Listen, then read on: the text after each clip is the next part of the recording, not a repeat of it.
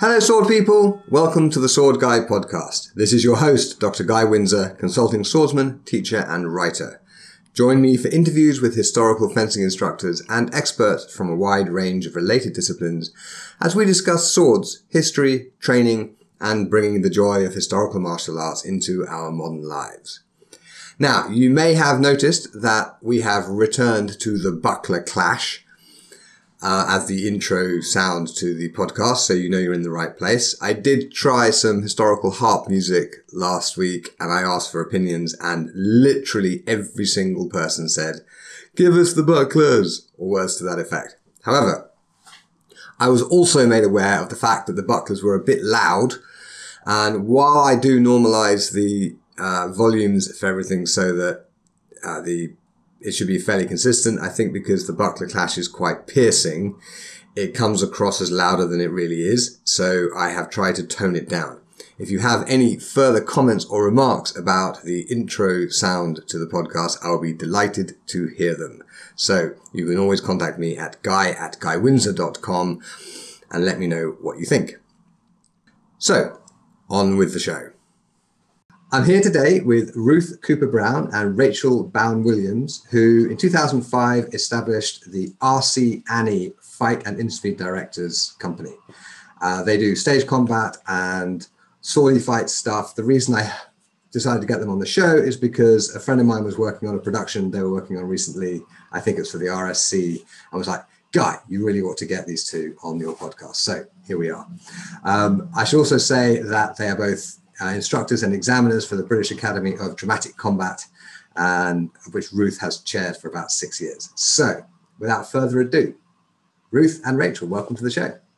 Thank you. Really great to be here. Yeah, it's actually the first time I've had two people on at once. So this will stretch my interviewing skills. All right. First question is just to orient everyone. Whereabouts are you? At this precise moment in time, I'm in my living room in southeast London. Whereabouts are you, Rachel?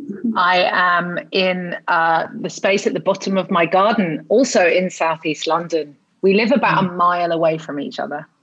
They're very handy, just enough distance so you can get a bit of a break when you need one, but close enough that you can get together whenever you want. Exactly. Oh, I must say, I really like the colour in your studio.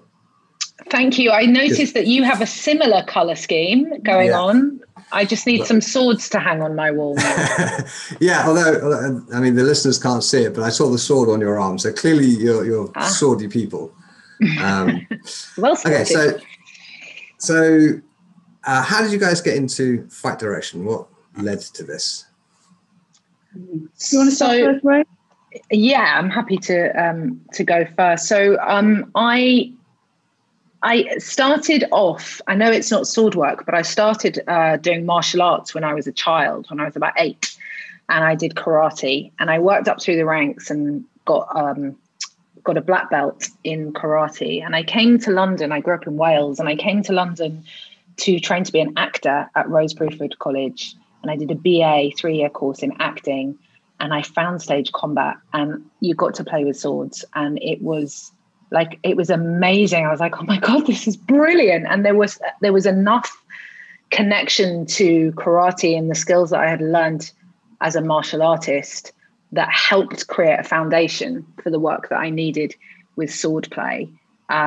So that's how I did that. Then I left drama school, wandered around trying to be an actor for a little while, and was found the job of fight directing. And I was like, oh my God, that's what I want to do. I had this epiphany in the bath, actually, that I was like, I want to be a fight director. And so started working towards that process, really, of getting more performance certifications in stage combat, and then working towards being an instructor, and then making my way to starting to build my credits as a fight director.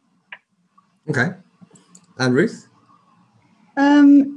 So I guess I started quite young in regards of not really. You look back at your life and go, oh yeah, I can kind of see where it comes from now, but at the time I didn't quite understand. But as a kid, I was one of those kind of rough and tumble kids, and I think Ray was probably the same. I'm very much sort of out and playing, and I was playing soldiers with the neighbours and running around with table legs and jumping off of garages and all that sort of thing, trying to be heroic. And I think that kind of stayed with me when I went to college. Again, training to be an actor, but discovered a little bit about stage combat and fencing there and thought, this is fun. I quite like this, but had no idea how to go about it. I then got a job. I'm from Nottingham, so this was in Nottingham. I got a job as Maid Marian for a few years, which is kind of the only sort of acting, fighting job I could find. So I was lucky that I got to play with swords, but rather badly. We weren't well trained or anything. We were kind of lumping these things around. Learned a bit about archery, and also got to do some fun stuff like be a magician's assistant, so line a bed of nails and do some fire eating and stuff. So all that sort of stuff became quite useful later on. Or became quite applicable later on in my career. And then moved to London like Ray, was trying to find some sort of fight training that was to do with theatre or film. Ended up on a course where I met Rachel. And we just kind of hit it off. We used to kind of go to this training course, and at the end of the night, we'd sit in the pub and drink and talk and realise we were being really antisocial because we were just like about how we're going to take over the world and how fight was everything, and we were just completely absorbed in that. And after about a year of us going meh, meh, meh, meh, about all wonderful fight things, we actually, got the guts together and actually set up the company Arsiani. So long story, long. Sorry. That's okay. This is a long form show. Okay, so you guys met, and then you decided that the area that you were most into is fight. I think pretty much every listener understands that moment when you first encounter proper swords, and it's like, oh my god, yeah, these are actually real. Yeah, it's magic. It's absolutely magic. I still have my first reenactment sword, I think, which is like a banana now. I used to use it so badly. I had no idea what I was doing, just throwing this thing around. It is literally like a banana. It's terrible. So I've learned from that. Okay, be better. Sure. Actually, this isn't on the list of questions that I gave you, but I'm just curious. What was your first production that you worked on as Arsiani? Oh my gosh, I can't possibly remember that. Really? Yeah, because we do about 40 shows a year. Oh wow! But isn't the first one you did together? Isn't that kind of special, or like? Oh dear. What moments are you referring to, Guy, of the first that are special? Well, you see, I was thinking about the first time you actually got paid by a company to do the thing you want to do. Because I vividly remember my first class teaching historical swordsmanship as a professional, right? I will never forget it. It's one of the most important moments of my entire life. And I have 2 kids, so there have been quite a lot of important moments, right? So I was just curious. So, okay, maybe there's just almost such a blur of amazing jobs that you've forgotten the first one, but. That's terrible, isn't it? I feel really guilty now. No, it's okay. I remember a show that it wasn't the first show, but I think it was the first show where we were able to, we had a meeting and we were able to kind of get the right amount of time that we needed to do the job. Right. And it was for the Three Musketeers, and it was for the Unicorn Theatre. And we had a great meeting. It was directed by the artistic director of the time. And we had a great meeting with her beforehand. And we were able to, because they had a rep company, we were able to work with them before they actually started rehearsals on the play, laying down some foundation skills and training them in sword work. And that really helped us create some brilliant fun fights, and some actually some of those clips are on our one of our trailers, and I still feel really proud of the work that everybody did on that show. It was a lot of fun to work on, and yeah, it was hard work, as it always is, right? But yeah, it was good. But it must be really helpful if you can actually work with them properly beforehand and get them moving right before they actually learn the choreography. Yeah, there's not always time for that, but yeah, it makes a massive difference. Sure. Now, obviously, the best fights all have weapons, right? I mean, unarmed combat's great, but I think we're all into the weapons. So, And of course, as soon as you have a weapon, everything gets more dangerous. So how do you keep everyone safe? So you're absolutely right. It definitely does up the danger level. And one of the things, obviously, that we do is we don't work with sharps. So all of our swords are blunt, and they don't have points on them either. But we are often working with metal. And we never allow any targeting to the face or any point crossing the face line, because, of course, actors don't wear masks. And we use a combination of distance and time to help keep everybody safe, as well as, of course, not just making it up. So everything is choreographed and everybody knows where everybody needs to be, which is very different to normal fencing. Yeah. It's sorry, go ahead. I was going to say, it's when you train to the BADC, the British Academy of Dramatic Combat, you learn certain sort of underlining safe principles, like a scaffolding, which is really good because it always sits there. And then obviously through your career, then you find new and interesting ways to augment that or change that or approach it in a different way. And one of the interesting things we found recently, because of COVID, it's brought back the weapons work. So because we can't get close, socially distance, yeah. Use a spear. For us. We got really excited because we got to do a staff fight on As You Like It on the Globe stage, and I don't think we'd ever get to put a staff fight on the Globe stage otherwise. And we stood back and looked at it and went, "Wow, that looks great here! Like it was always supposed to be. Like there's supposed to be a staff fight on that stage. It looked fabulous." And I don't think we'd have had that chance otherwise. So that distance was fabulous. Obviously, we've been using things like longsword as well, just because, again, you've got a nice bit of distance because of COVID. What we've also had to do is things like trying to incorporate the use of guns. We do a lot of theatrical handguns. I was going to ask you about the guns, because I'm a shooter myself. And when I lived in Finland, I actually had like proper pistols, and, we'd go down the range and blast holes in bits of paper. And excellent. Couldn't use those on stage, of course, because the laws are slightly different, I think. I left my guns in Finland when I moved over here, which broke my heart. But there we go. Yeah, it's hard, isn't it? The rules are really strict. But then the crime's really low. So Yeah, but then the guns. What are they like? What makes them safe to practice with?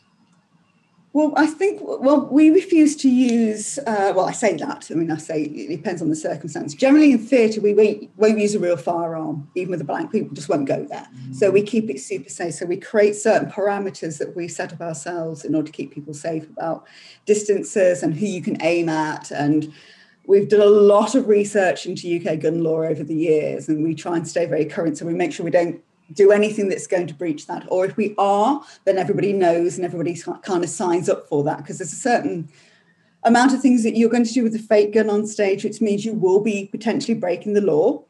So it's a bit weird. You do have a defence in law, but it's really sort of muddy. So things get really complicated. So we try and train everybody in how they can operate these things safely. And then it's the parameters basically staying within the law. But you're right, we will use all the good stuff that we would use from real firearms course. So Rachel loves the 4 rules, which I'm sure you will recognise. You want to say the 4 rules, Ray, because that's your favourite. Only because you don't remember them, right? Rachel loves them. So treat all guns as if they're loaded at all times. Don't point the gun at anything you're not willing to destroy. Yeah. Keep your finger off the trigger until your sights are on target and you're ready to fire. And be sure of your target and what's beyond it. So sounds pretty much like what I was taught. There's nothing bugs me more than seeing someone who's supposed to know how to use a gun, and they're not actually ready to aim, and they've got their finger on the trigger like they're about to shoot themselves in the foot. It's like shouting at the telly moment, isn't it? Yeah, it's like, no, get that finger out. What are you doing? So if you're not using blanks, how do you make a gunshot look right on stage? Well, we'll use a purpose-built blank firer, so it doesn't have an open barrel.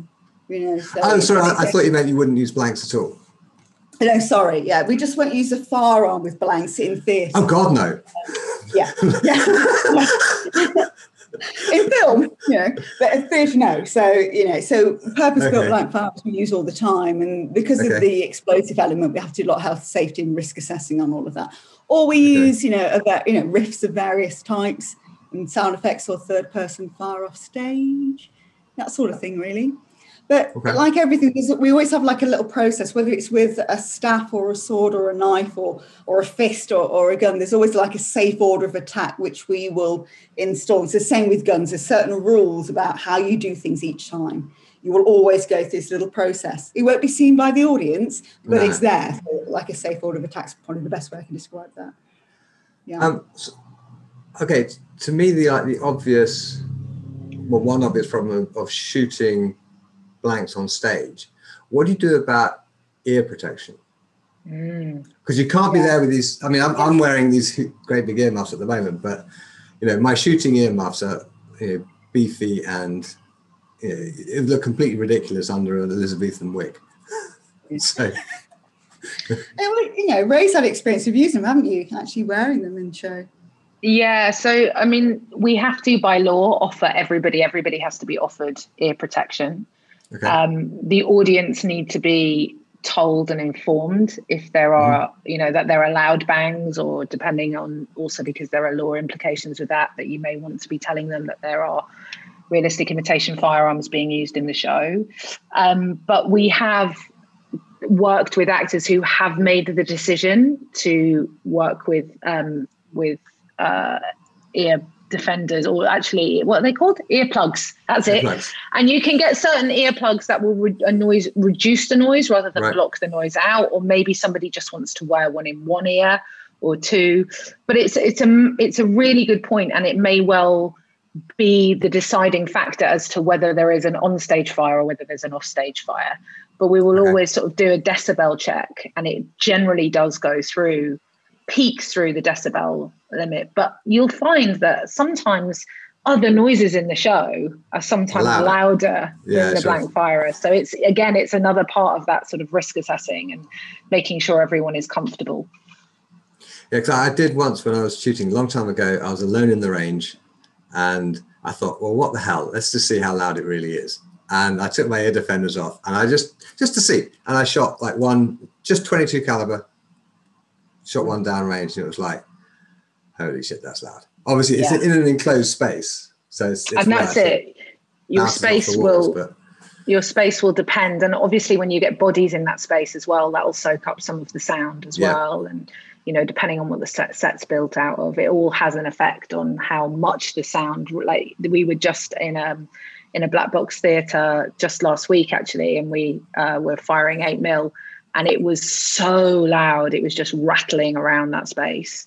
So there's no way you'd want to be in there listening to that, having that exposure 8 shows a week, 10 shows a week.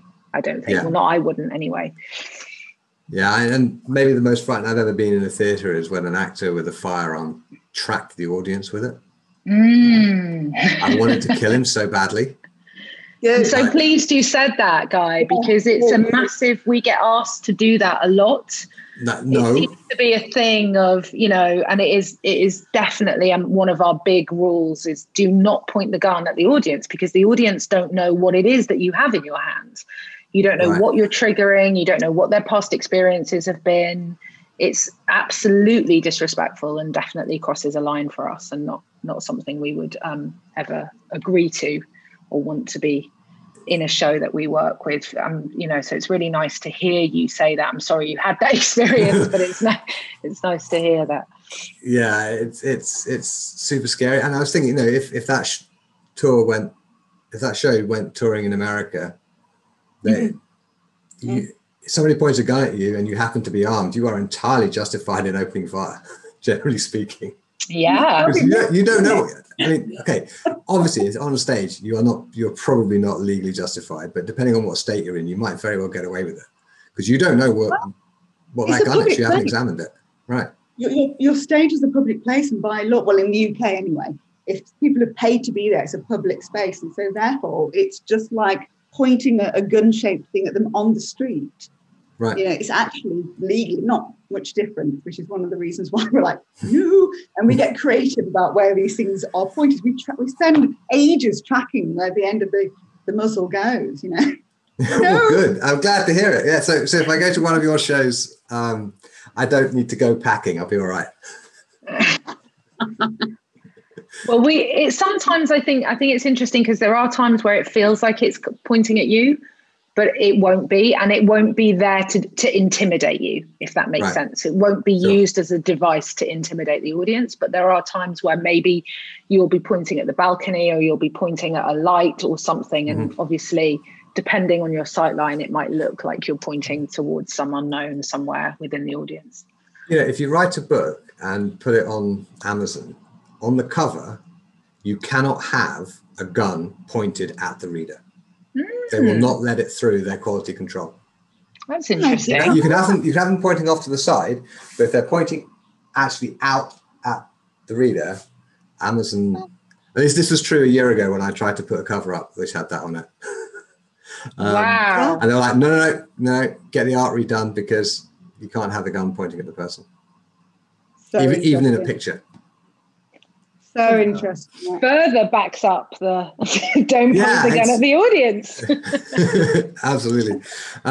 Okay, now I know that in Britain it is super hard to get hold of firearms, right? Even like blank firing replicas or BB guns, they have all sorts of legislation around it.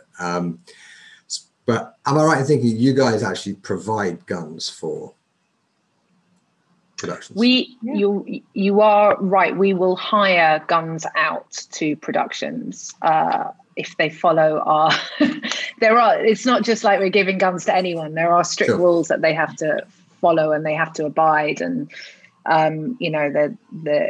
if they're filming, they need to make sure that they inform the police and tell us the CAD number. There are very strict rules in place. But if they meet those criteria, then yes, we will hire guns out, or realistic imitation firearms out to theatre productions and film productions as well. What's the CAD generally number? So it's a case incident number essentially. The police give you a number which has got the date in it and stuff, and it's just so somebody calls in, you can just say it's this thing, this number here, and don't worry. We'll always tell the police, so what we're doing with these things just in case. So if anybody does, particularly in London, they'll think there's some sort of terrorist attack going on, so we always let them know. So that's one way of sort of tracking that. But we often won't hire to people who haven't done our training, which sounds very self-serving, but it's a way of us knowing what they know. It's like, do you really know we're doing that thing? You can imagine the number of like amateur productions that have asked to borrow some of my swords. I'm like, there is no way in hell you're borrowing my swords unless, if you have a qualified fight director, fine, but I will lend them to the fight director, not to you. Right. Or send me your actors and I will train them and choreograph the fight for you if necessary. And if I'm uncomfortable with their safety, then I won't let it.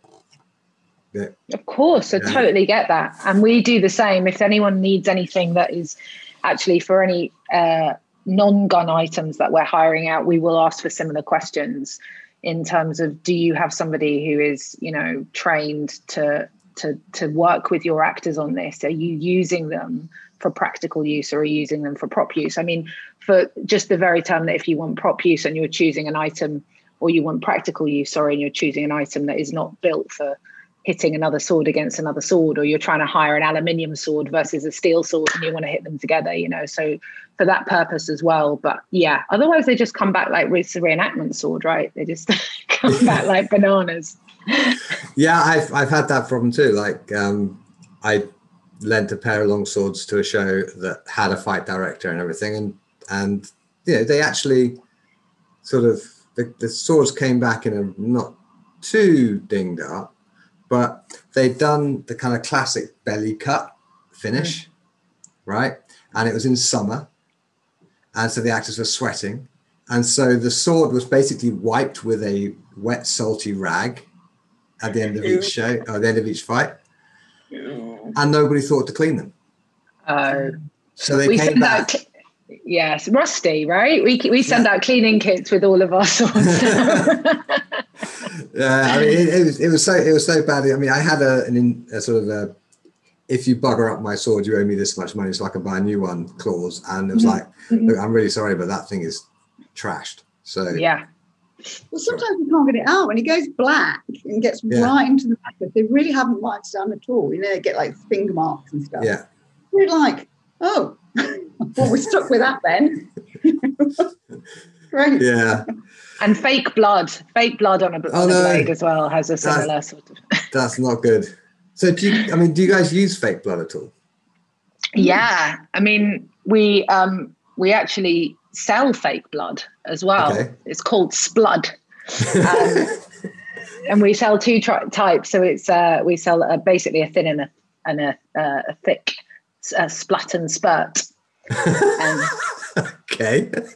Just to amuse ourselves. That's all. It's great. Okay, but I'm guessing you don't do the little explosive packets which make the blood kind of appear on. No, squibs. No. That you basically need to have. Yeah, it's a little radio operated detonator.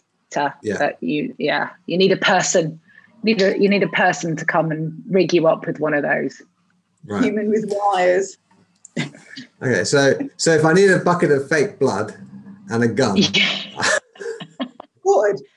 Yeah. Fantastic. Or swords or knives or all sorts of weird and wonderful items we have in our cupboards. Riot gear. Excellent. If you go into a fancy dress, No, we're not a fancy dress company. Please don't. Fair enough. Okay, you heard it here, peeps. If you need blood or guns or riot gear, Arciani are the place to go. Brilliant. In the UK, at least. I don't imagine you do much work. No, and especially not now in Europe, huh? No. Yeah. It's just a pain to get them in and out. Yeah. Okay. Now, safety obviously it's not all about controlling the violence. There's the psychological safety aspect of this, and you also do intimacy direction. Now, I've had a friend of mine called Siobhan Richardson on the show before. We know Siobhan. Yay! Siobhan. Yeah, she's great, and she's an intimacy director too, and she was the person who actually introduced me to the whole idea of it. And as soon as she said it's this particular specialization, I was like, holy crap, why was that not obviously necessary from the very beginning? Right? Why is this a relatively new thing? But you know more about it than I do. So why don't you tell us, how does intimacy direction work? What is it all about? I think essentially, because there's probably different approaches from different people depending on their own background and their training, etc. But ultimately, it's about good preparation and it's about communication. We'll do things like we'll set up sort of boundaries, etc., and we'll establish how people are going to work in the space together. But also a lot of it is like looking after everyone involved. So there's a strong mental health element as well, and being an advocate for people as well. And it goes very much hand in hand, I think, with stage combats. I don't know whether you find this when you're choreographing, that often you become the go-to person for the actor's well-being anyway, because you're kind of a health and safety person in a way. They'll often come to you about aches and pains and stuff. Oh, sure. And it's the next step for them to go, I'm not comfortable with this or whatever. So that kind of happens naturally. But when you're about to deal with a scene of an intimate nature, whether that be a sex scene or establishing a relationship with someone else, whatever that is that you're doing, really, I think the most important thing is getting everyone on the same page. It's communication, and it's getting everyone to be complicit. You can't do anything unless people agree. And anything else you'd add to that, Ray? How we do that? Yeah, I think. Specific. And of course, it changes depending on what's required in the room and all of that. But I think ultimately what it comes down to is, what is the story we're telling?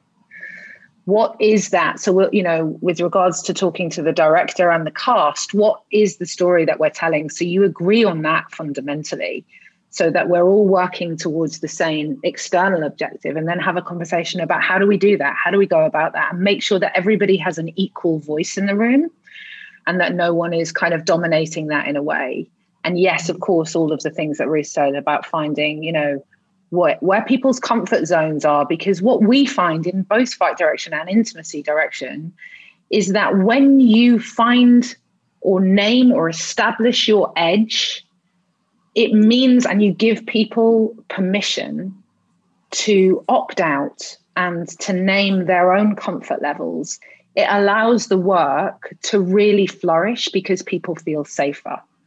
And I think sometimes people think, I don't, like when we first started out, when like Ruth and I first started fight directing, there was a theme around, we'd meet with directors to work on their production. And obviously we're like just dying to work, you know, we're like, oh yeah, we'll do whatever, you know. And they're like, okay, so I don't usually work with fight directors because I don't want it to look choreographed. And I think in answer to what you were saying about, you know, intimacy direction, I think the key is the same, is that directors want it to be magic. They want it to have the chemistry. And what I think people realize is that chemistry can only last maybe you might find it in rehearsal, maybe you might find it in the audition, but it is not something that, unless you work it and you find it so that it is repeatable, so that it's telling the same story, that kiss moment that lasted 10 minutes in rehearsal will turn, you know, not 10 minutes, that's a long time, but 10 beats in rehearsal might end up, by the time everyone's trying to get to the pub at the end of the show, only one beat and the moment's gone, the magic's gone, you know. So making sure that just in the same way that we work with fight, that we're looking for the story. What is the story? I want it to look unchoreographed. I want it to look ... What are we trying to tell here, and what do we need to do that? And making sure that each beat is answered in that story, and therefore everyone's safe and comfortable, and then they can do their job, right?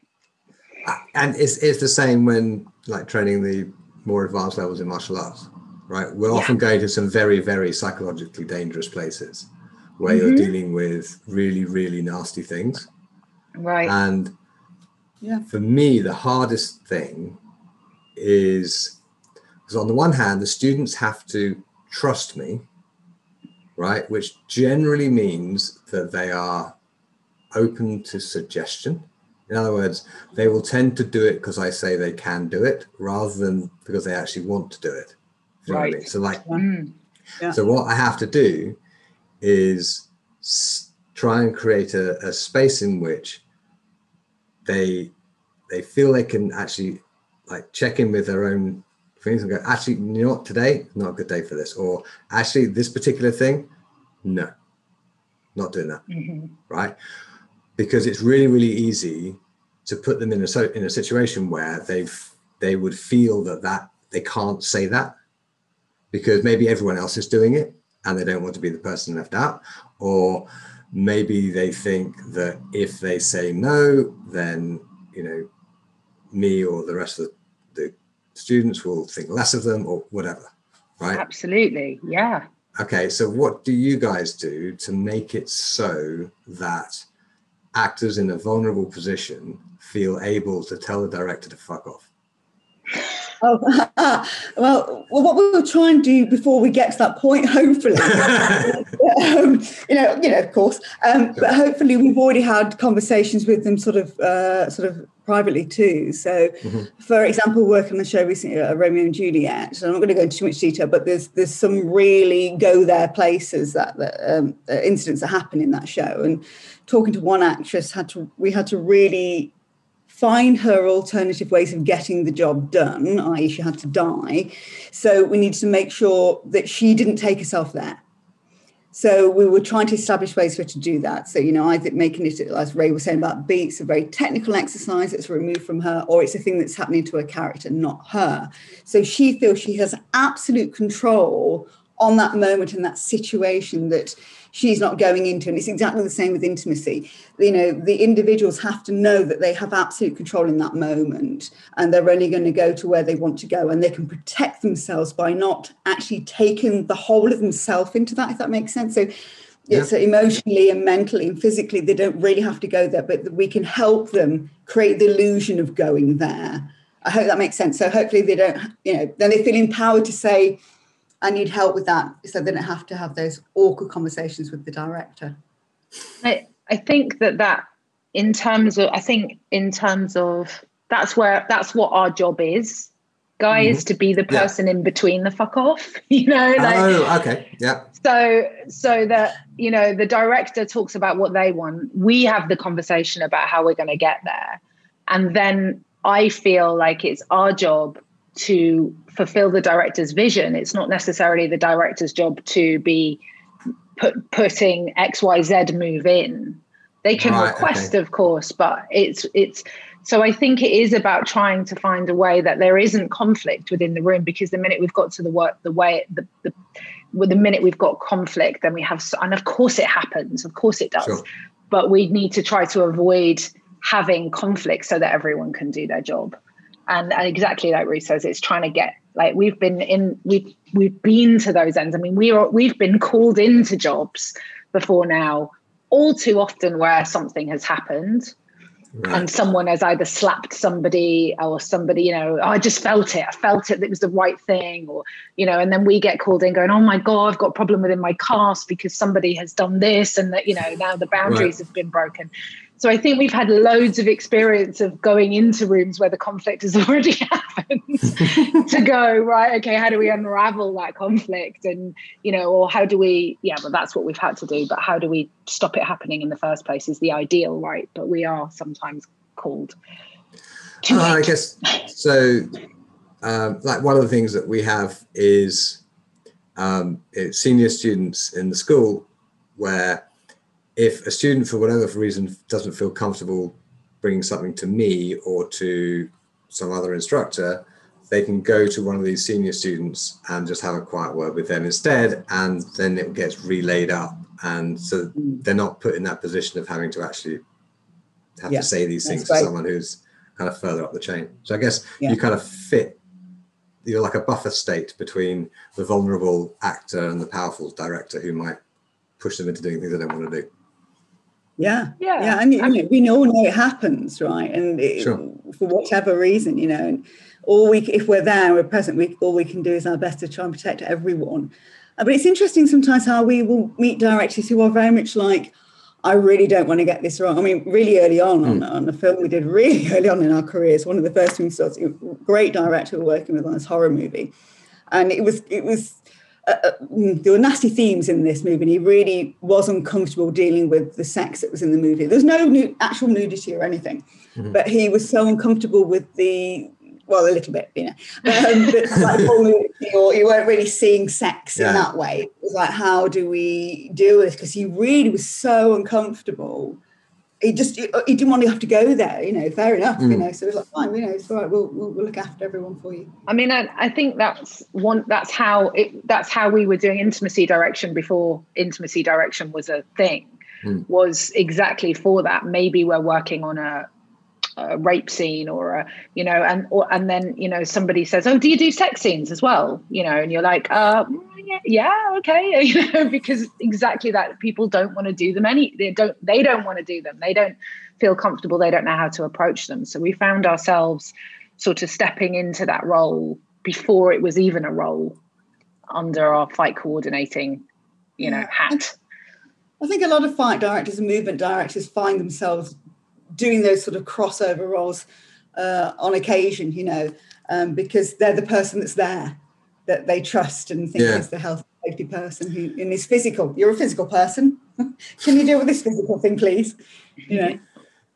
It's funny, isn't it, how like fight direction has been a thing since forever, but this intimacy direction thing is a lot newer. And how a lot of people are like totally comfortable with like physical violence. Oh, we can have a sword fight and we can murder this person and cut their throat and chop them into bits and burn them at the stake and do whatever else, and that's fine. But the sex is really uncomfortable. That's a really good point.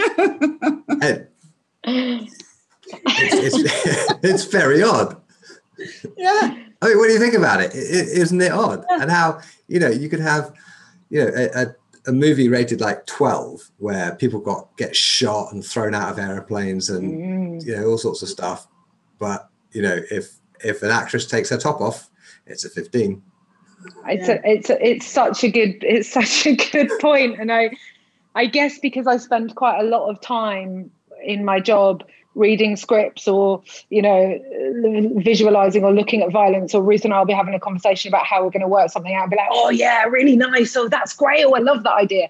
That I'm definitely within the concept of like, yeah, brilliant. Yeah, let's burn them. And we'll do, obviously not real, but if you hear our conversations on the tube sometimes, it certainly sounds probably quite disturbing, but I don't have an answer to your question, really. You're absolutely right. I guess one thing is real and one thing is fantasy, but that doesn't mean society. I just think it says a lot about our society, doesn't it? Yeah, it's a cultural observation, really. It's like and this has always been the case, like since movies became a thing. Like, it's perfectly all right to shoot people, but anything sexy gets grown-ups only. Sorry? Because that's cool and entertaining. It's odd, isn't it? You're so right. So strange. It is very odd. All right. So I do have to ask, because at least half of the listeners will be wondering, what do you think are the best fight scenes on stage or screen from a technical perspective, or from your perspective? Gosh. Ruth, I know you might have actual names, which is probably what people want. The things that I look for in terms of what is how things are shot in film. Okay. I think a lot of the time things are shot to be sort of suggested with a wavy kind of camera option, or cut so that you miss a lot of the action and therefore a lot of the storytelling. So I feel like sometimes, when something is shot well from a technical perspective, and it's telling the story, is great. I love things that look unchoreographed, that hide the technical, that look messy. I think, when I said earlier about when we used to meet with directors early on and they'd say, I want an unchoreographed fight. Of course, we were dying to get a job. So we'd go together back, and find somewhere to rehearse and go, how the hell are we going to do this? And we basically have built our career on trying to make things look messy and unchoreographed. And so I like it when I see that and it tells the story and performed well. But over to Ruth with some actual specifics. It varies, isn't it, as you go through your career, different ideas, change. But yeah, I love anything that looks really either painful, like there's a good truth and a reality of like, oh, right. So, for example, like some of the stuff on Game of Thrones, like some of those battle scenes where people are just being swallowed into the mud, when it's just overwhelming bodies and carnage and you can't tell what's going on. Lovely, just really great work. So all that sort of lovely mess, I know. Lovely, it's gorgeous. Lovely, yeah. Very pretty. And I guess that leads into things like, it's a classic to mention The Duelist, of course, but of its time, it really was good storytelling in terms of it's grim. There's blood. It hurts. It's not that saber fight in the basement. Oh, yes. Oh, my God. And at the end of it, they're so tired. They're basically just sort of staggering about and leaning on their swords and then just taking these hoofing great big swings at each other. Yeah. And that's great. A nice bit of storytelling. And I am a massive fan of the old Bond movies. So really? I think, I know the terrible one. No, I love Bond too, but I very rarely hear that. Yeah. Well, the fights are of a type, right? But I do remember being struck as a kid for, Dr. No was Dr. No that had Robert Shaw in? But there's a great train carriage fight, which I think was really inspired, where they're in a small space and they're bouncing off the walls and its legs are kimber and it's really not nice. It's like, it's not pretty. No one looks heroic and it's just messy and ugly. Desperate. And I remember being struck by that and I thought, that's great.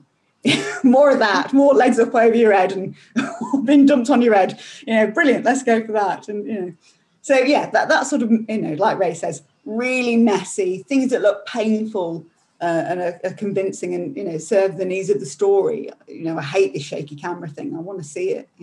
Guy, I've got a question for you. Yeah, go ahead.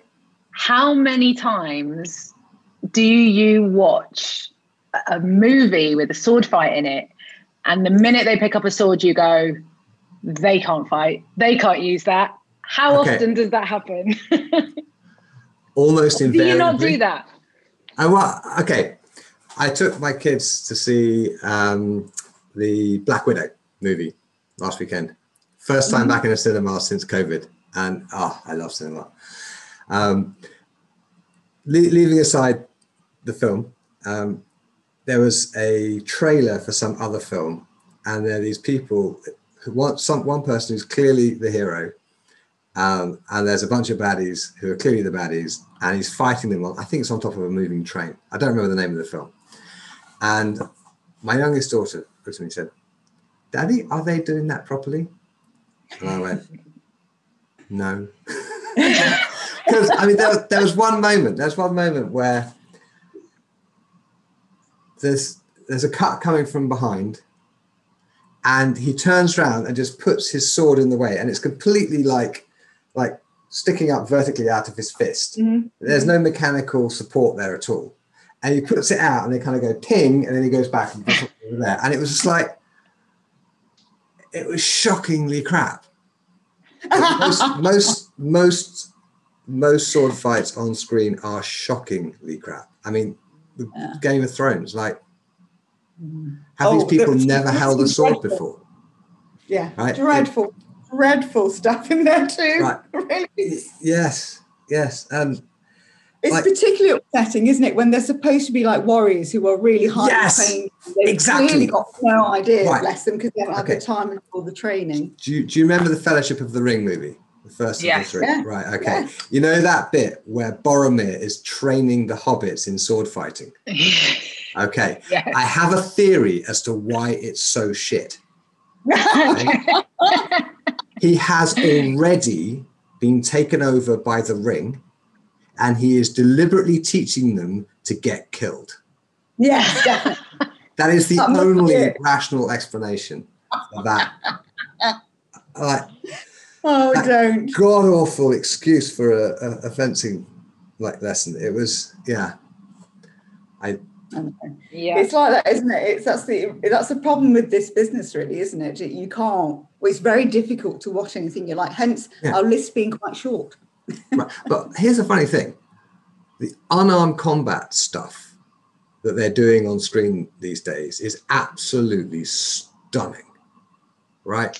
And they're doing throws and locks and stuff that are just, these are like the sorts of things that like professional WWF fighters do, who are probably, I think, the best stage combatants on the planet because they really sell it.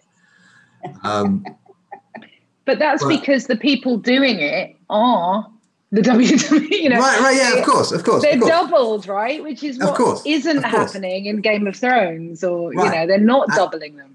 But I mean, so in the unarmed stuff, you get these absolutely extraordinarily technically difficult fights done to this astonishingly high standard, and then when the blades come out, it all turns to shit. Right. I think you're right, and I do think that is largely to do with doubling. Like the people doing the gymnastic stuff are the people who are doubled, and they're trained to do that. But also, one of the differences is that, as you know, is that when you're doing unarmed combat, you're much closer together. So time is shortened. Everything happens a lot quicker. Whereas when you're working with a blade for camera, you're further apart. The shot is slightly wider. It's harder to cheat a lot of those elements. And it's certainly harder to cheat, doubles in there as well. Nasty wigs from behind, I guess. But then you don't see the sword fight quite so well, So, but I couldn't agree with you more. And I just wish everybody would get trained to hold a sword and to use it and, at least to hold it properly. I mean, Keanu Reeves famously did 9 months of Kung Fu training before doing The Matrix, right? Yeah. And it really shows. It was epic. It was so well done. It would be lovely if they did that sort of thing for actors when they're using blades, but they just don't. Yeah. Always down to time and money. I agree. Yeah. And what you actually see in Game of Thrones is actually their sword handling gets better as the series goes on. Well, they've had some practice. Yes, exactly. Okay. Here's a question that I ask all of my guests, and how you interpret the question is as interesting, perhaps, as the answer itself. So, what is the best idea you have not acted on? This is really hard. Yeah, we did struggle when you sent this through. Yeah. Good. Excellent. Glad to hear it. If it was all easy, it'd be a waste of time. my first idea, isn't it? My first answer to this was actually, I think we have, we are ideas, you know, and it's kind of how we built the company was on ideas, but also on things we couldn't do. So we were like, how do you work with breakables? I don't know. Let's make a workshop on it, and then we'll have to learn. Yes. You know, I did the same with books. You know, I needed to learn how to do rapier, so I wrote a book on rapier. Exactly. That's how I learned how to do it. So, you know, there's a lot of things like that. But I think we have spent quite a lot of brain power and time on building an immersive theatre show that we were hoping to make and create. And also a film at the time, I suppose, but it would probably be more in line with a series now of like gods and mortals, you know, so taking all of the Greek gods and just creating a series on that and their lives and their quests. So epic sword fights. So those sorts of things, I think anything that comes down to just the two of us being able to work and create and make it happen. But when it comes down to obviously having to find a lot more money, then we just end up going, it's a bit too much like hard work, having to get the loan or the whatever it'll take. Yeah, I find myself steering away from projects where I'm entirely dependent on other people. Yeah, exactly. Or in raising a large sum of money. I've done a reasonably complicated project in that line before, and it was so much work and so much waiting around for the other people to do their part of it so I could get on with my next part of it. Exactly. I mean, theatre producers, we've worked on shows where writers and producers have been talking about a show for 10 years. Right. I mean, before it's even managed to get into a space and into a rehearsal room, you know, like that to me is just, it's just too long, 10 years. I want it done now. Exactly. Yeah. Exactly. Yeah. So, Ruth, have you got anything about the brilliant idea? No, I think we've probably had loads of great ideas that we've never acted on because we will throw things out there, you know, and see if it sticks a lot of the time. Like we'll just go, let's try this, you know, and but give people a framework going, this may not work. We're going to give it a go, see if that feels right. No, okay, how about this? No, how about that? Ooh, there's an element of that, you know. So we do a lot of throwing lots of ideas at things often, particularly if we're devising or if we're really trying to find where the actor is comfortable or what they believe that storyline is for that character. There's often a lot of offering of ideas all the time. And sometimes you will get really excited about an idea. Oh, yes. Well, I think we should flip them upside down and carry them over here and do a little cartwheel. And they're like, And so you never get to fully realise that because you're like, oh, okay, that's not what. Actually, you bring me to the quote of Richard Ryan, which was during a conversation we were talking about fight directing, and he said to me, "They'll kill your babies," you know. And it's been a really brilliant little piece of. I suppose I took it as advice, and that I come back to when you do have those moments and those times where you're like, oh, I really want to do that, and wouldn't it be amazing? And then someone just goes, we've got to cut that. We've got to cut that fight, or we've got to cut that battle, or we got to, you know, we haven't got enough money for that. And you're like, and it does sometimes feel really heart-wrenching. Quiller Couch has much to answer for. The what, sorry? Quiller Couch, Arthur Quiller Couch. Late 19th, early 20th century literary critic and general man of letters, wrote some influential books back in the day. And I think he's the origin of the term murder your darlings. So when you're writing something and you go through it, murder your darlings because the stuff you're in love with is usually crap. Yeah. Not being precious, huh? Yeah. But it's also I think for performers, for them to be allowed to make mistakes as well. I think it's really great if we can get into that place where they're happy to offer stuff and it's okay if it doesn't work. You know, which is nice. I think that's a nice space to create if we can. Yeah, absolutely. And it's again, we also designed martial arts stuff. Oh, so sorry. We also designed a video game once, Ruth, an app. Because we spent a lot of time in cars or traveling on planes or whatever. And so we didn't actually come to fruition, Guy, but we definitely worked all of the rules out and what the characters would look like. I've forgotten all about that. Right. I mean, I've produced a card game, which was an awful lot of work. A video game is like an order of magnitude harder, I think, because you we didn't get there. It didn't happen. But just think, like, if you have like they sort of cartoon characters, like drawn characters, then they don't have opinions, right? And if you want to like flip them upside down, carry them across the stage, do a cartwheel, and then chop their legs off, you can do it. Mm-hmm. Yeah. Mm-hmm. I'll do that. Okay. What were they called, Ruth? They were going to look a little bit like us. I think they were Vikings. We definitely put them in the. And then we were like, we could have them through the ages. You know, we designed a whole series of fighting app games. Let's do it again. If anyone's listening who wants to make our game, you may be surprised. There are a lot of people in the games industry who are involved in the historical swordsmanship world. Are there? Like really a lot. Really? Yeah. Wow. Absolutely. So I get that, I suppose. I sort of understand that. That makes sense. I mean, it's play, right? Yeah, and it's also swords. Yeah. I mean, you know. And it doesn't like that. Well, exactly. There are people. No. This show is for sword people, right? Obviously. For sword guy, for sword people. Exactly.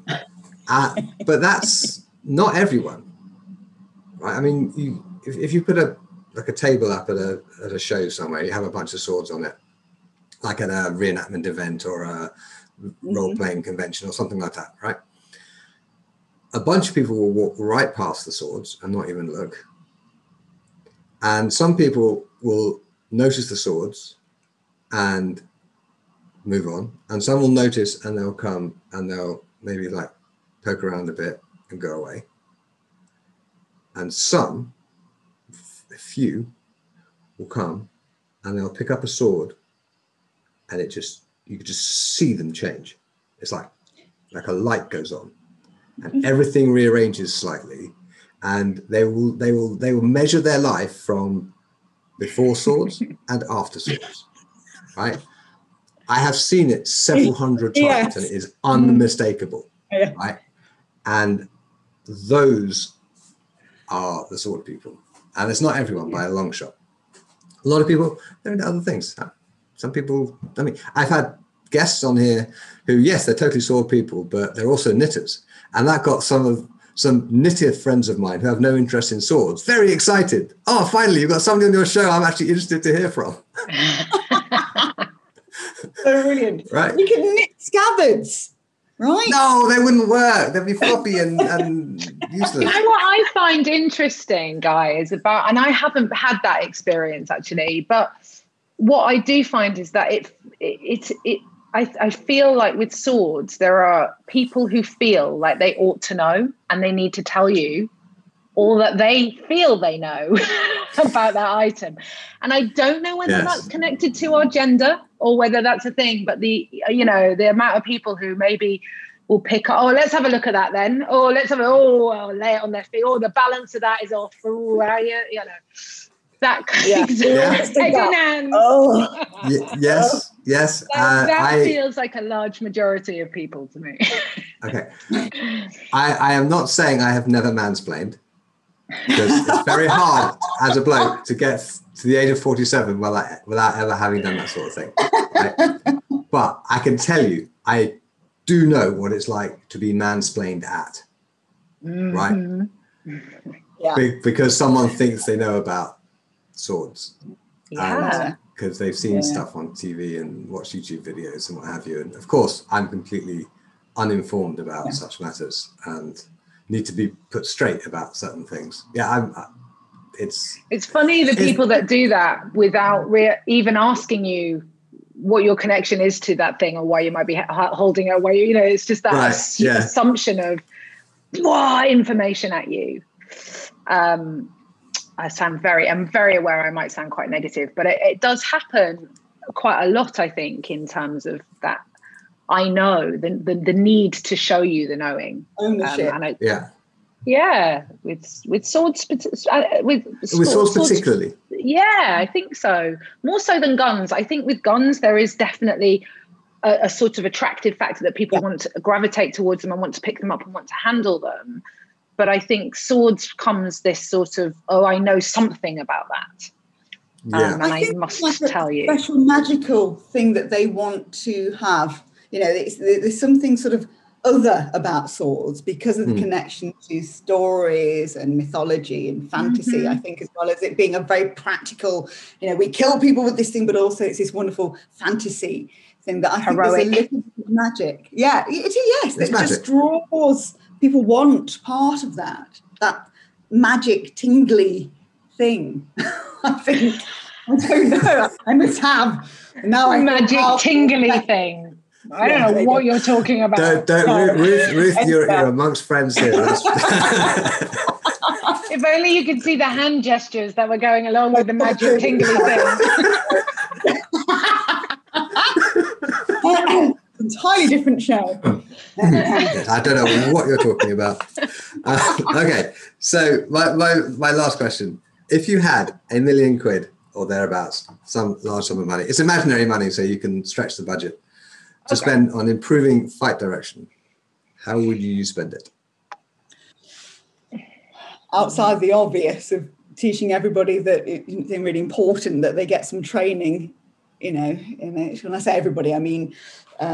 you can go with the obvious. Because like the specifics of how would you do it? Like, okay, so you would teach everyone, talk about, what about, I don't know, make it part of the national curriculum for PE? Everyone has to do a year of historical swordsmanship. Yes. I just thought that It's a little young. That's a little young. I can't teach kids anymore. I spent way too long years ago now. But also, you can't go to every high school in Britain and do it.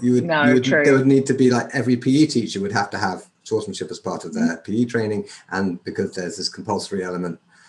And I mean, that's me maybe answering the question. You answer the question. I think though in that term, understanding that for us and swords people out there, I'm maybe vying away from your audience right here, but that working with swords and working with weapons is not just isolated in sort of working with swords and working with weapons. It really helps you in a myriad of ways, and it helps you understand your body, and it sort of allows you, like, one of the things about working with fighting in general, when you are in a choreographed fight, you can only play the moment.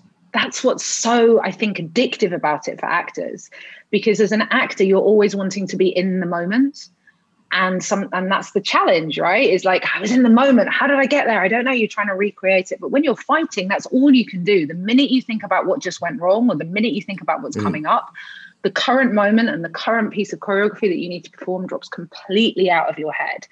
So that is a massive skill, I think, to learn. And I think both Ruth and I are quite, we can't do our job well if we're not working, or as well maybe, if we're not working with people who understand their bodies. Or should I say, we are limited. That's probably a better way of putting it, is that we are limited in doing our job, depending on the actor's skill. And so the job that you were referring to recently, where we were working at the RSC, we were working with actors who did understand, at least had some really good training to advanced level at drama school, which meant that our job was so much easier because we weren't going, no, stop, no. We didn't have to just keep putting the brakes on all the time, that actually we could start working on the story and really working on the drama and the timing and the rhythm. Sorry, I've gone off on your £1 million question.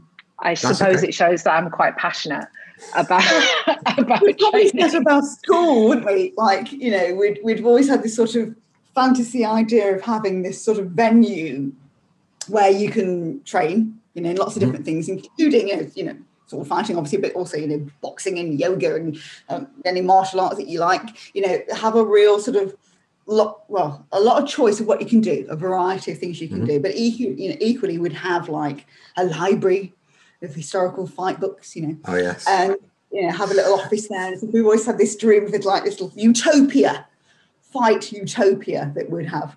You guys must know Mike Loads. Yes. Well, we don't know him personally, but you know of who he course is, we right? know Okay. of him. Yeah. Yeah. He was on the show a little while ago, and his idea, the thing he would spend the money on is he would paint a castle, right? Because castles were originally painted. Okay. Yeah. And I just thought that actually Mike's painted castle would be the perfect venue. Yes, let's do it. Wouldn't it? Yeah. Yeah. All right. Really Now, nice. Ruth, you brought up historical fencing books. Okay. Yes. And actually, I should have added this into my list of questions. So I'm just going to go off piste again. Okay. And usually the question I just asked is the last question, but it's my show and I can do what I like. Very good. Do you guys actually do sort of historical fencing research, that kind of thing? Yeah. When we do, don't we? Like when we were teaching, I remember getting the old, well, call it what you will. I call it I-33, but if you references that differently, the old sword and buckler treatise. And I remember trying to pull that apart in the classroom with the students. Okay. So she goes, why is he held it? Just looking at all of that, and literally just all of us were playing with it and exploring it because we had the weapons, we could do that. And we do, don't we? We get great amounts of inspiration from these books, depending on what we're doing. I think absolutely. And I think that now with YouTube, I mean, when we started out, it wasn't a thing, right? So we were looking at the pictures and the books, and now with YouTube and people bringing these things to life, it's so helpful to us. But I think we don't claim to be historical martial artists, and there is obviously a lot of those rules that we have a different purpose, right?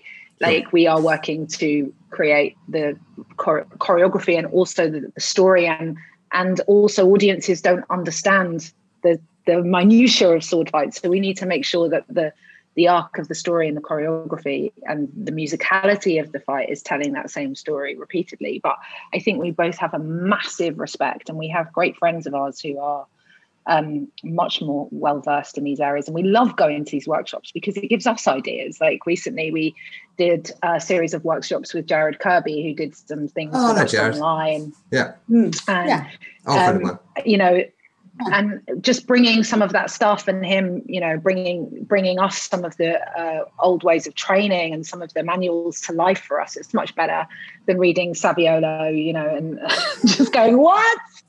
My left foot does what? I'd much rather have someone like yourself make it come to life for me and put it into my body. Do you know, I think quite a lot of my students come to me for training because they don't want to actually do the books. But also quite a lot start out not being particularly interested in the books, and then through the training start to want to basically fact check my interpretation, see if they can catch me out. And so they kind of they get into the treatises that way, which is it's what very a supportive, unchallenging environment that you work in. Well, I try, but actually no, it's really important, because if you're teaching students, if you're training drones, zombies, or robots, then you want absolute obedience all the time. But if you're training people who have come to swordsmanship for some kind of, they have this internal interest in the sword, they resonate with it, and they want to learn to do it properly, then if you think historically, Fiore de Liberi was training knights. Fiore was not a knight. He was of lower social station than the people he was training, right? And if he was giving Niccolo d'Este a class, there's no record that he ever did, but he dedicated his treatise to them, to Niccolo. You can't imagine Fiore expecting obedience from the Marquis of Ferrara. That's absurd, right? Right. So Fiore would show up, and the Marquis might say something like, or Galeazzo de Mantua would say something like, I want to get my spear work better. And so they would work on spear. Oh, yes, go out, I'll try this. Yes, sir, that was excellent. Now hit me in the face harder or whatever, right? So like for my beginners, I get them started by asking questions and suggesting things they would like to do next in class. But also the book is, if we're doing Fiore, the Il Fiore Battaglia is open on the lectern. If we're doing Capoferro, then Capoferro's Gran Simulacro is open on there. And they're encouraged to go and check the book, right? And I tell them that sometimes we'll do it exactly like the book. Sometimes we'll do it a bit differently. And if we do it a bit differently, it's either for a good reason, which I can explain if you ask, if I haven't explained it already, or I've made a mistake, right? And if you catch me in a mistake, I will do the push-ups, right? Right? I was all ready to come to your class till you mentioned push-ups. Well, you don't have to do push-ups. I mean, okay. I'm only teasing. I'd love to come to your class. If I was Salvatore Fabris, that would make you the king of Denmark. You come to my class and do what you want. No, but I think you're right, and I think it's really great to hear that if you want to just be the king of your castle, you're not going to learn very much and you're not going to attract people. Whereas, yes, we can learn just as much from our students by inviting a space for inquiry, right? I think it does. I certainly, when I first started teaching, I couldn't do that because I was terrified of what anyone was going to ask me. But now I love it. It's like, come on, like bring some energy in the space, right? Well, it makes you think, isn't it? You have to go, do I know that? Maybe I don't. And teaching joint locks to a doctor is different to teaching joint locks to someone who doesn't know the difference between a ligament and the tendon. It's like, no. With the doctor can sometimes actually, or someone with like anatomical knowledge, or even a masseur or a physiotherapist or whatever, they'll go, okay, you're engaging this and this, and they'll like tell you exactly which ligaments and tendons and stuff are doing what, and it's brilliant. It's like, so if you can get them to come with their own areas of expertise, it speeds up their learning because it's related to stuff they already know, and it definitely does. Pushes me ahead. It's great. Reminds me a lot of when Ruth and I seem to enter martial arts classes together or historical martial arts classes together, we're often because we tend to, like, we're putting a lock and we'll go ow, and then we'll start laughing, or the other one will laugh at the other one, and they'll be like, Ruth will go, oh, do you think you could just come and help me? I can't quite seem to get that lock on. I'm like, no. The amount of times where I'm like looking at her going, no, and I've got like a Kali stick in my throat or something. I find it all very amusing. Yeah, people seem to enjoy us laughing at each other and just want to hurt us more. I think we help their learning. I'm not sure it helps ours. Yeah, and I have noticed that you can usually tell an actor in class because they try and sell the technique. Like when a joint lock goes on, they sort of like demonstrate the pain. And it's like, no. You have to get rid of that because they're, they need to. We don't want to show the pain, right? Right. And you need to be thinking about countering it. So if you go with it too easily, you won't be able to do the counter. Right? You have to be like getting the forces into your body, rooting them down into the ground, and basically making life hard for your opponent. If you just, which is definitely what most of the people who are putting these locks on us are doing, and they're like looking at us with their very serious faces, waiting for the counter, which is generally like a massive slap of the floor or something. Yeah. Fun. Indeed. Yeah. Can't wait, Ruth, to get back in the room and do all that again. Excellent.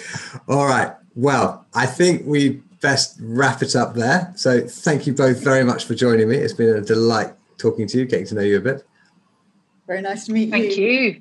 Very nice to meet you. And are your classes running now? So you're not doing it I don't have a school in Britain. I founded my school in Finland, and it's all over the place now. But when I moved to Britain 5 years ago, I didn't start a branch here because I sort of have enough branches elsewhere to handle. Yeah. Okay. But I'm teaching regularly over Zoom, and I basically teach wherever I'm invited to go. But I'm not actually running my own classes here at the moment because I have other things to do. You've got too much on. You got a podcast to deliver and edit. Yeah, that started out as a lockdown project, and it's going to carry on anyway. Yeah, it's great because it seems really to be, it seems to 5-star reviews. Oh, well, there we go. yeah, listeners listening in, yes, feel free to add to those 5-star reviews, please. Yes, exactly. Subscribe. Press the subscribe button here. There we go. Thank you, Rachel. Brilliant. All right. Super. Thanks, all right. guys. Thank you so much, Guy. Have a good day. Thank you. Thanks for listening. I hope you enjoyed my conversation with RC Annie, otherwise known as Ruth and Rachel. You can find the episode show notes at guywindsor.net/podcast. While you are there, you can sign up to my mailing list and I'll send you a free copy of my book, Sword Fighting for Writers, Game Designers and Martial Artists. I'd like to thank my patrons on Patreon for their kind support of the show. It lets me know that you care about the show and want it to continue. And especially at the moment, my patrons are doing a splendid job of suggesting future guests. So one of the things that you can do as a patron is ask me to get in touch with people you want to hear from, and I will do that as long as there's some reasonable connection to the topic. And of course, patrons can also suggest questions for future guests. You can join us there for behind-the-scenes content and all sorts of other perks at patreon.com/theswordguy. Join us next week for something a little bit different. What happened was Cornelius Berthold, who has been producing some YouTube videos about the specifics of fencing tempo, contacted me with a question about Capoferro's uses of the term. And I thought rather than emailing back and forth and getting into discussions via that very inefficient medium, it would make a lot more sense for us to jump on a call together and just chat about it. So he could ask whatever questions he wanted, and when I had an answer, he could maybe say, well, actually, what about this? And we could just actually have a conversation about it. And then I thought, well, if I'm having a conversation with an expert on historical fencing, I might as well record it for you guys. And with Cornelius's permission, that's exactly what I did. So it's not an interview per se. It's I meet Cornelius for the first time and we're doing it over the internet and he has a question about tempo and we start discussing tempo and it gets into some very, very nerdy territory. So I think it is one for the specialists, those of you who are really into the historical fencing side of historical martial arts. But nonetheless, I think it's a very useful and interesting interview. Well, conversation. Can't really call it an interview. And actually, when I set up the podcast, my intention was always to have it more like we've been to a seminar or something and we're sitting in the pub afterwards and we're chatting, rather than it being some kind of formal and formally structured conversation. So this conversation with Cornelius actually mirrors many conversations that I've had in the pub with various students and instructors and what have you over the years. So it is actually thoroughly on brand. So I hope you'll enjoy it. We certainly did. If you don't want to miss that, you need to subscribe to the show, and you can do that wherever you get your podcast from. And while you're there, if you could rate it and even leave a review, that would be marvelous. And of course, if there's anyone you think would particularly enjoy this particular episode, please do send them a direct link for it. Absolutely nothing beats a personal and personalized recommendation. So thank you very much for listening, and I will see you next week.